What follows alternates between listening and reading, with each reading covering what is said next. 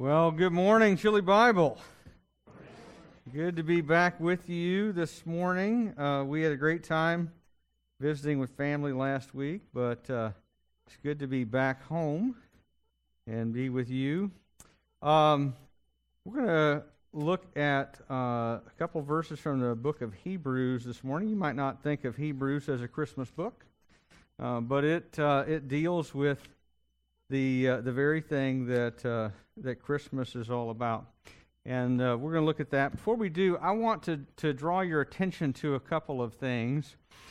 First of all, over the last couple of years, I have made it a practice to read through the Bible with some of my friends here at Chillicothe Bible Church. And if you would like to be one of those people who reads through the whole Bible in a year, with your pastor and with other people who are trying to be in the habit of being in God's Word every day, then I'll tell you what we're going to do this year, okay? This is called the 1 Year Bible, okay? This is mine, coffee stains and all, and because you can't read your Bible without an addictive substance in the morning, all right? But in any case, this is the version I'm going to use. But you can get it for free on YouVersion, okay, which is an app. If you have a smartphone, you can download YouVersion. You can find the NIV 1 Year Bible. And that's what it's called, the 1 Year Bible, okay? And you'll have readings from the Old Testament, readings from the New Testament, readings from Psalms, readings from Proverbs every day, 365 days worth of Bible reading. Okay, so if you're not in the habit of doing this, this will be a great way of getting in the habit because you have every day an opportunity and you get reminders. If you do it on your phone, you get reminders.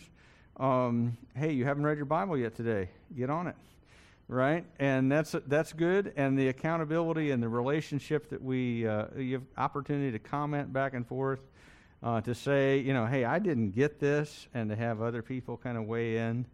And explain or work with you on it. It's a great thing. If you don't have a smartphone or hate reading on your phone, you can pick up a copy of this on Amazon for I think somewhere between $12 and $14, depending on what seller you're operating from on there. But in any case, it'd be a great thing to do and something enjoyable to do. If you want to be part of this, if you've not done it before, see me, and I'll make sure that you get lined out on doing it with us, because it is a lot of fun. We're about 20 days, essentially, from the end of this year's Through the Bible in a year. And this year we did it chronologically. Next year we're going to do a little of each, a little Old Testament, a little New Testament, a little Psalms, a little Proverbs each day. So it'll be fun. It'll be a fun time. Also want to highlight for you this new ministry that we're hoping to get going here, Celebrate Recovery. It is a Christ-centered addiction recovery program, okay? I know that in our community there are huge needs for this. Bars outnumber churches about 3 to 1. We're about to have our first pot shop here in town, which will be, I'm sure, a blessing to everyone in town, right? Nothing bad will happen with that. But in any case, addiction is a very serious deal, and we want to combat it with the gospel and with an opportunity to help people to recover and to find hope that replaces addiction, and to give people lasting hope for every day of their life that is far better than getting high or getting drunk or whatever. Okay, if you'd like to be involved in that ministry as someone who is helping us to facilitate it, we have a sign-up sheet out in the foyer and an opportunity to do that. And if you would like to be a participant in that ministry, we will not have a sign-up sheet. When we get it organized, you can just come. Because we know that some people, even within our own walls, sometimes struggle with things that get hold of them and we want to help you find freedom from that. One last thing. We are signed up on the 21st of this month to ring the bell down at Kroger for the Community Needs Agency. What you may not know is that there's a little bit of friendly competition among the pastors of the churches in town, and we all are signed up for this, okay? And it's kind of a point of pride as to who has the full day signed up and who raises the most money. And so I'm just going to lay that out there. Tell you we have a few slots left for some enthusiastic bell ringers. Community Needs Agency helps people in a very practical way with things like rent and groceries and so forth, heating bills and whatever. Really is kind of it actually is largely sponsored in a significant way by the area churches and so forth, and we do try to be of great assistance to the poor in our community through that. So if you would like to help me stand tall at the next pastor's gathering, I would appreciate it. All right, on the 21st of this month, we've got, like I say, still a few open slots on that. Now let me pray for us, and then let's open God's Word together. God, our Heavenly Father, we thank you that you are so good to us, that you are gracious beyond measurement, that though we are sinful, though we are often prone to wander, Father, we pray that you would bind our hearts to you, that you would help us to walk with you in holiness, that you, Father, would be pleased to reveal your word to us here this morning by your Holy Spirit, that it might sink deeply into our souls, that it might change us from the inside out, that we might walk with you day by day in a way that is pleasing, in a way that is full of hope and joy at this Christmas season especially. And Father, we pray for your honor and glory to be manifested in this service. And we pray in Jesus' name, amen. Well, let me read a little bit of Hebrews to you. Hebrews chapter 1, beginning verse 1. Long ago, I'll read more later, but I'm going to read this first verse. Long ago, at many times and in many ways, God spoke to our fathers by the prophets. Beginning of verse 2. But in these last days, he has spoken to us by his Son. I don't know if you remember what it was like to be a kid at Christmas time. Some of you are kids, so you don't have to reach back very far. But those of us who have a little pepper, a little salt in our pepper, around our temples and so forth, right? Or less hair than we used to have. It may take you a little more of a think back to when it was like to be a kid. Maybe you grew up in a family that Christmas was an absolute extravaganza. You would come out and there's just presents everywhere and candy falling out of your stocking and so forth. Maybe you grew up in a family where you didn't have much and you weren't sure if Santa would make it this year for Christmas. But I'll bet you, however you grew up, that there was one Christmas, at least, that you remember waking up and it was magical. And where the anticipation gave way to joy and to excitement when Christmas finally came. And sometimes, as we grow up, we lose out on the joy and the anticipation of Christmas, and it can become for us a ritual and a tradition and just something we do in December. And we can have all of the magic sucked out of it as it becomes kind of the same old story due, I think, to a combination of boredom and stress. And my prayer this morning, as we look at God's Word together, as we look at some of the ways in which God, as the writer to the Hebrews says, did speak to our fathers at many times and in many ways through the prophets, that God, the Holy Spirit, would restore to us some of our joy, some of our wonder, some of our anticipation at the reality that God, in fact, did come and come near to us, became one of us at Christmas time. And then He came, on top of that, to save the likes of you and me. So I want to look at your Bible. This is not an expository message necessarily. This is more of a let's look at the Old Testament kind of in summary form as a whole. Story of Christmas begins a long time before it came on a midnight clear and angelic shouts in the little town of Bethlehem. It begins actually way, way back in a garden. You may remember God created the first people, named them Adam and Eve, the man and the woman, and they ate a piece of fruit.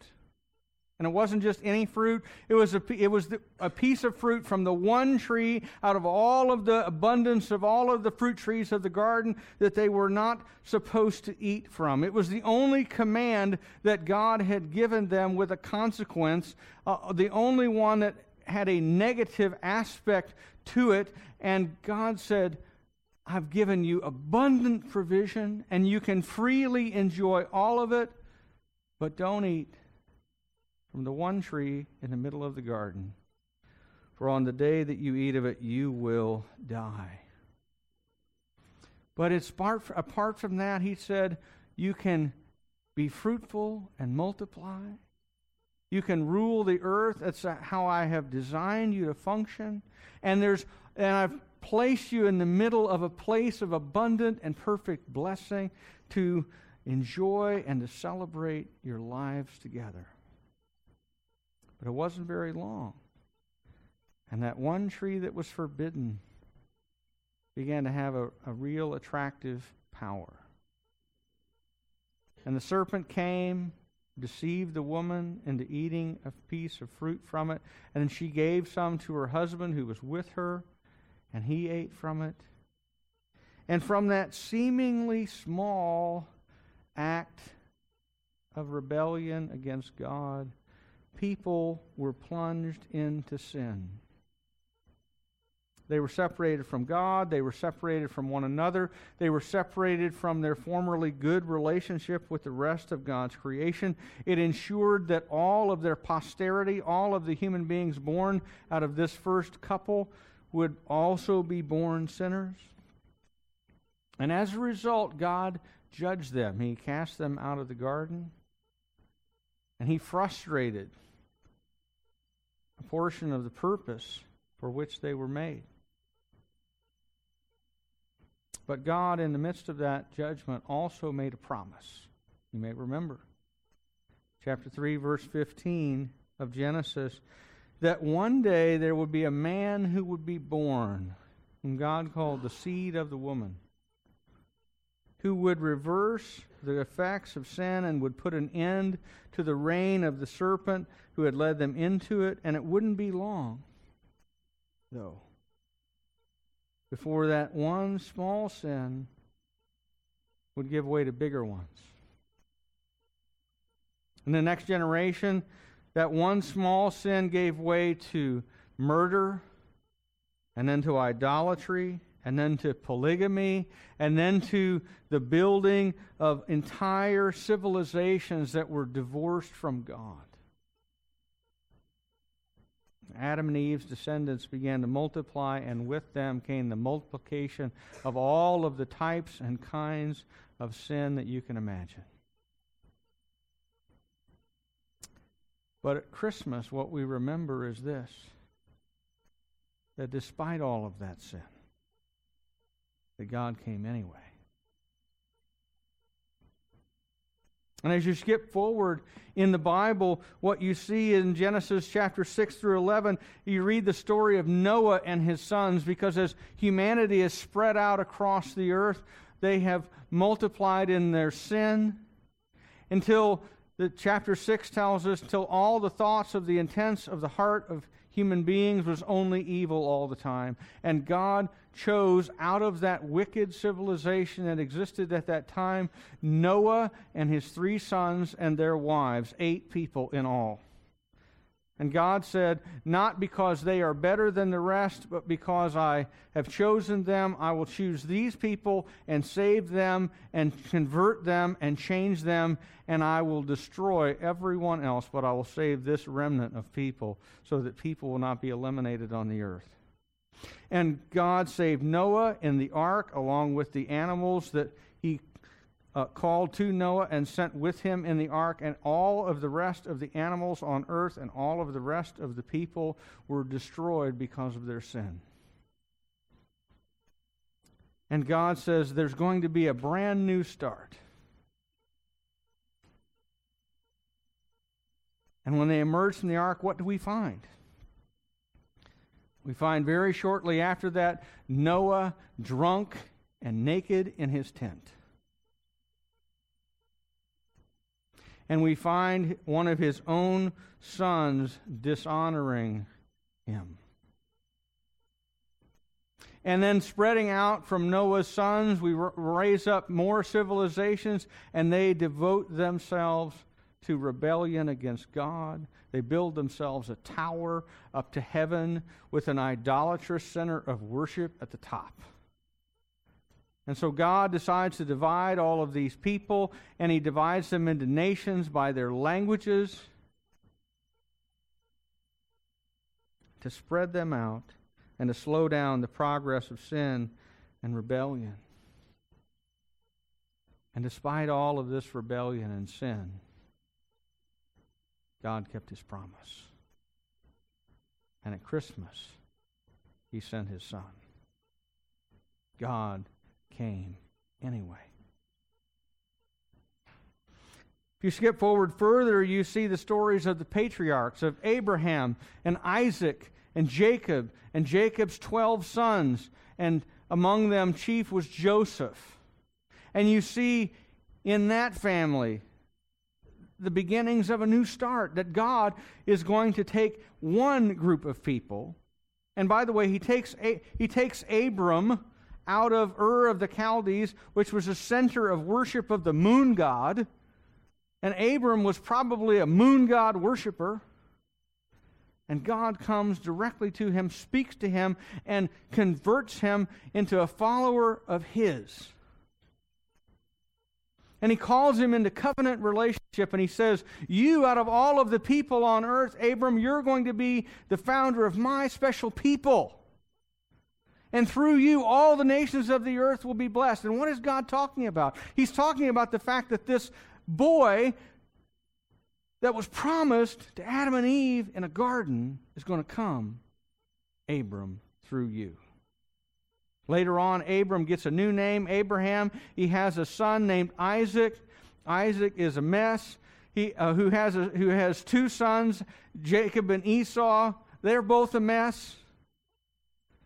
Jacob gets himself 4 wives, which, by the way, you know what the punishment for having 4 wives is?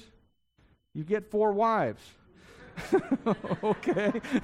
And it is a competitive, nasty, sinful mess from beginning to end. And there are people who sell each other into slavery. There's adultery. There's prostitution. There is attempted murder. There is plots and jealousy and favoritism. There's enough mess in the book of Genesis with this family for several seasons of a soap opera. And you read this and you think, this is God's chosen people? These are the people through whom the blessing to all nations will come? Surely not. Surely not.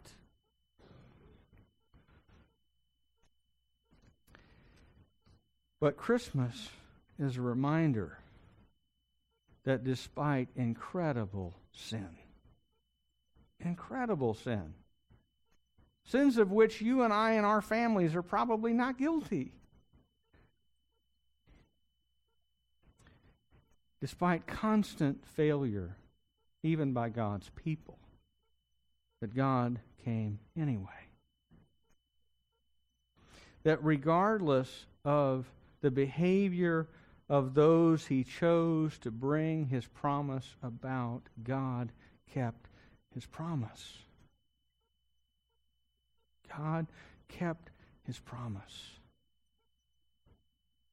You skip forward 500 years or so and you find yourself with Moses and the people of Israel in Egypt. By now, the nation has become a nation of multitudes, of hundreds of thousands. And Moses leads them out in dramatic fashion, deliverance from Egypt through the 10 plagues, and they cross through the Red Sea on dry ground. They walk out of Egypt. God redeems His people by the craziest thing you can imagine, the blood of a lamb on the doorposts of your house, marking those whom God in His judgment will pass over.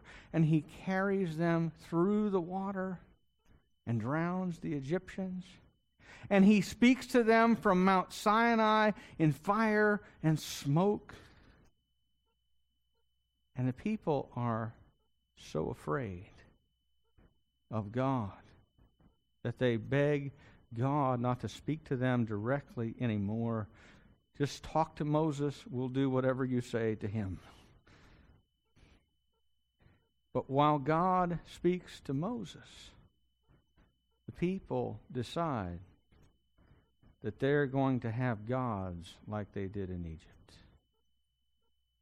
And while Moses is up on the mountain speaking to God on their behalf, they are down at the foot of the mountain building themselves a golden calf and making sacrifices to it and engaging in immorality around it.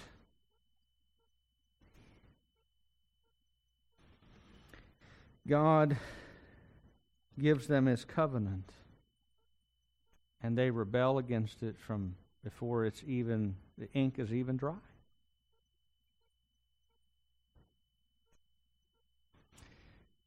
He takes them up to the edge of the promised land, and in their fearfulness they refuse to go in.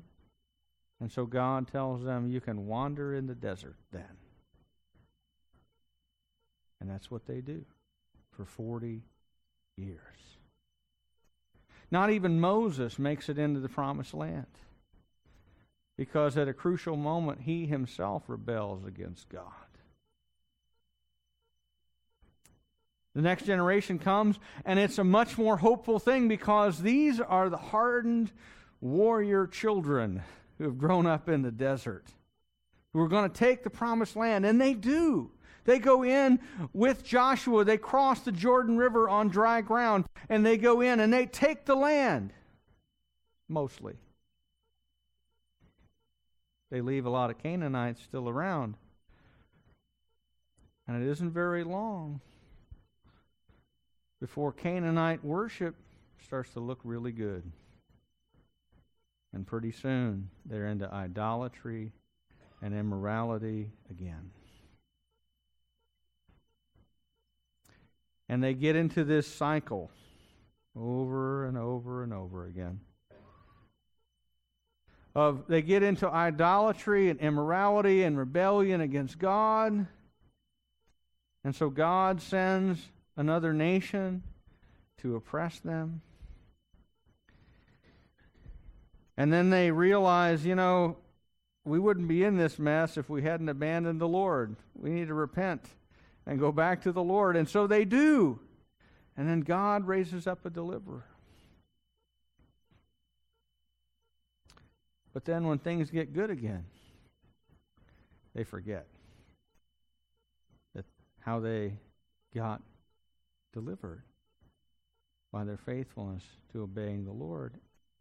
And they go back to living like Canaanites, until they are oppressed, and then they're delivered after they repent. For 400 years, this cycle continues. Until you get a brand new thing, which is exciting, you get a prophet. You get Samuel come on the scene. A miracle boy who grew up in the temple to be God's messenger to the people of Israel. And he is a great leader, a great prophet. Until he grows old and people realize, the boys that you raised, Samuel, you yourself were a godly man, but your sons are wicked. And we're not about to follow them. And they decide they want a king like all the other nations. They had a king. They had God as king. They wanted one they could see, one they could touch, one that they could see leading them into battle. And we want a king like all the other nations. Make us a king, Samuel. Get us a king. Samuel prays, and God says, give them what they want. I'm going to give them a king like all the other nations. And they get one. And his name, in fact, is so poetic. They get a man named Saul, whose name, if I can be a little idiomatic, means you ask for it. Okay? Literally means ask of the Lord. Okay? The one you ask for, here he is. A king like all the other nations. And he is wicked and sinful and rebellious against God. And so at the end of Samuel's life, God tells him, go anoint another king, only don't give them a king like all the other nations. Give them a king who will follow me. He anoints David. David eventually rises to become king, and he's the best king that Israel ever has. He leads the nation in worship and in following God. But he's also vengeful and adulterous. And the kings that follow him they walk in their progenitors' footsteps. They are sometimes faithful and sometimes terribly wicked. And it continues until eventually both the northern part of the nation and the southern part go off into exile. Despite David having the promise that one of his sons would be the Redeemer who was promised to Abraham, who was promised to Adam, who was promised to Eve. Despite this promise, there's just a great variability between when they're obedient and when they're not. They're just like us. If you read your Old Testament, you do not get the view that, the Bible is the story of righteous people living righteously. What you come to realize as you read your Bible is that God is incredibly gracious to sinners. He is incredibly gracious to sinners. Because there are no plaster saints in your Bible. There are no perfect people with no flaws. There's no one, as you read through the Bible, that you think, well, there is a person I really should model my life after. Except one. Except one. Who's that? Jesus himself. Because what the Bible reminds us over and over and over and over is that he had made this incredible promise of a Redeemer, and you keep looking for this person. Keep looking for him to come, and you get more and more and more and more information about him. You know he's going to come first from Adam and Eve, and then he's going to come through Noah, specifically through the line of his son Shem. And then you're going to get it through Abraham, and then through Isaac, and then through Jacob, and then through Judah, and then specifically through David. And then you can trace that all the way down through promise after promise after promise. And you read the stories of these people and you think, how in the world is God going to redeem and save sinners and turn around sin out of the line of these people? Because these people are in fact worse than Adam and Eve. They are rebellious from start to finish. They have their glowing moments of faithfulness, but they're sinners, one and all. And what Christmas is all about is the reality that despite generation after generation after generation of sinners and their sin, that God came anyway. That He came anyway to redeem those people. And by the way, to redeem us, who are just like them. How many of y'all are glad that we don't have like the highlight and low light reel of your life like on a screen somewhere? Right? Me too, right? I mean, I have a few moments that I would be happy to have other people see. Like, ooh, I was really godly right there. We could put that on endless loop, right? But I have a whole lot more moments where I would hang my head and cover my face. And I bet so do you. And what Christmas reminds us of is that God came anyway. He came for the likes of those saints in the Old Testament. He came for the likes of these saints sitting in this room. He came for us. In the last days, He has spoken to us by His Son. He has spoken to us by His Son. And what has He spoken to us? That the Redeemer has come. That the Redeemer has come. That the long-promised Messiah, born of a virgin, the seed of the woman, the Son of God, Jesus Christ our Lord, has come. That's the story of Christmas. It's the story of a relentlessly faithful, promise-keeping God who, despite abundant sin and constant failure, kept His promise and came to deliver us. It's the story of God's great gospel grace coming to fruition in a virgin's womb in a barn in Bethlehem, just like He promised from ancient days. And I think if you want to recapture the joy and the wonder and the anticipation and the glory of Christmas in your own soul, you've got to reflect on that reality of God's grace. That reading even the history of God's people is meant to cause you to understand and to realize at a deep level that it's a checkered history at best. That there is so much sin and failure, you can hardly believe that God doesn't just wash His hands of the whole mess.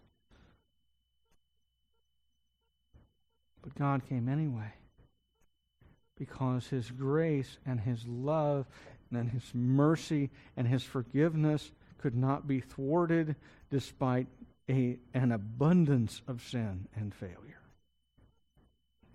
Despite millions of sins committed by millions of sinners, God came anyway. Look at this section here of Scripture. Long ago, At many times and in many ways, God spoke to our fathers by the prophets, but in these last days He has spoken to us by His Son, whom He appointed the heir of all things, through whom He also created the world. He is the radiance of the glory of God and the exact imprint of His nature, and He upholds the universe by the word of His power. After making purification of sins, He sat down at the right hand of the Majesty on high, having become as much superior to angels as the name He has inherited is more excellent than theirs. Up to now, I've been summarizing much of what the Old Testament says and the various ways God spoke to the Jewish nation. But the writer here points out that God's best revelation of Himself was not written, it wasn't in a dream to a prophet, it wasn't in a vision given through an angel. It was in the coming of God's own Son. And He reveals Him perfectly because He is God's heir.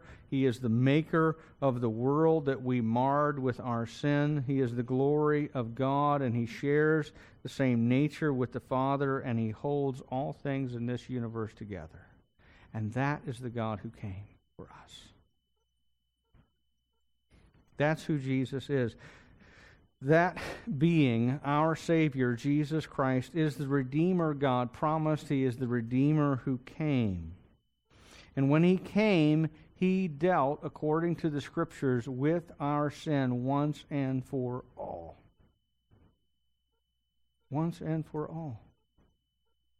So that when God looks at you, if you are a believer in Jesus Christ, when God looks at you, He looks at you as one whose sin is covered with the blood of Christ, permanently and forever.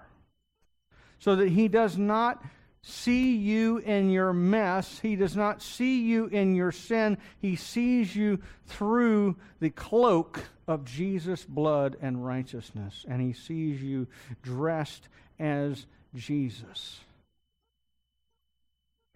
He sees you possessing exactly the same righteousness and holiness as Jesus Himself, and He counts you, therefore, forever acceptable in His sight. That Jesus dealt with human sin forever and ever. He's the one who, as Genesis chapter 3 predicted, crushed the serpent's head and overturned the serpent's rule and replaced it with His own rule at His Father's side, and receiving from the Father all things in the universe, including the kingdom of God, which He will rule as both Son of God and Son of David, in fulfillment of every Old Testament promise. And as I reflect on these things, I am amazed. I'm amazed that we are so deeply loved by God. I'm amazed that His holiness did not simply just wipe us all out. Because if the Bible were a book about the grace of Joe, it would not be this thick. Okay? Ask my kids how long Dad's patience is. It is not this long. Okay? It'll be like, and Joe saw that all of the people that he had made were wicked, and he wiped them out. End of story. Okay? It's not this long. You know why we have a thick Bible? Because God's grace is that extensive.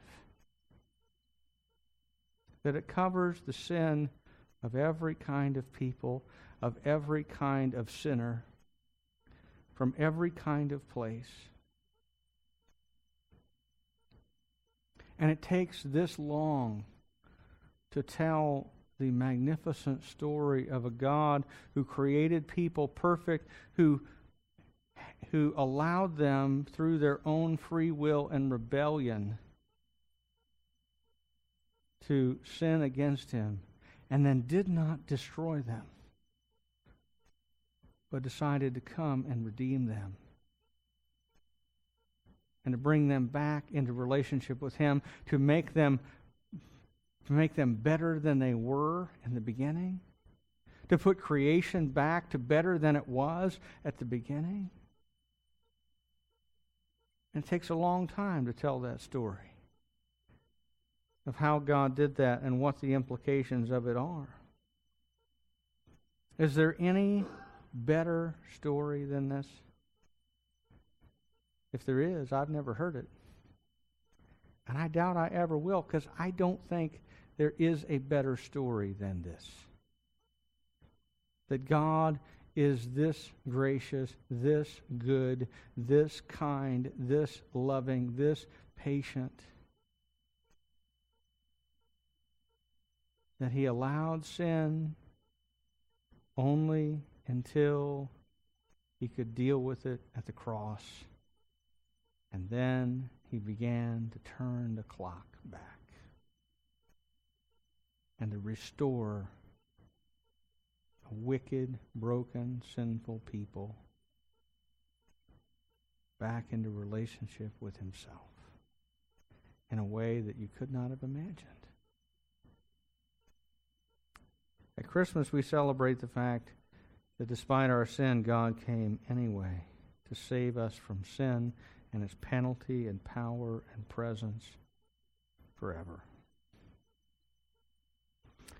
So before we all get busy with our gifts and our parties and our food and our enjoyment and our fun, our stress and our family and our spending money and all of that kind of thing, which is all good, well, apart from the stress.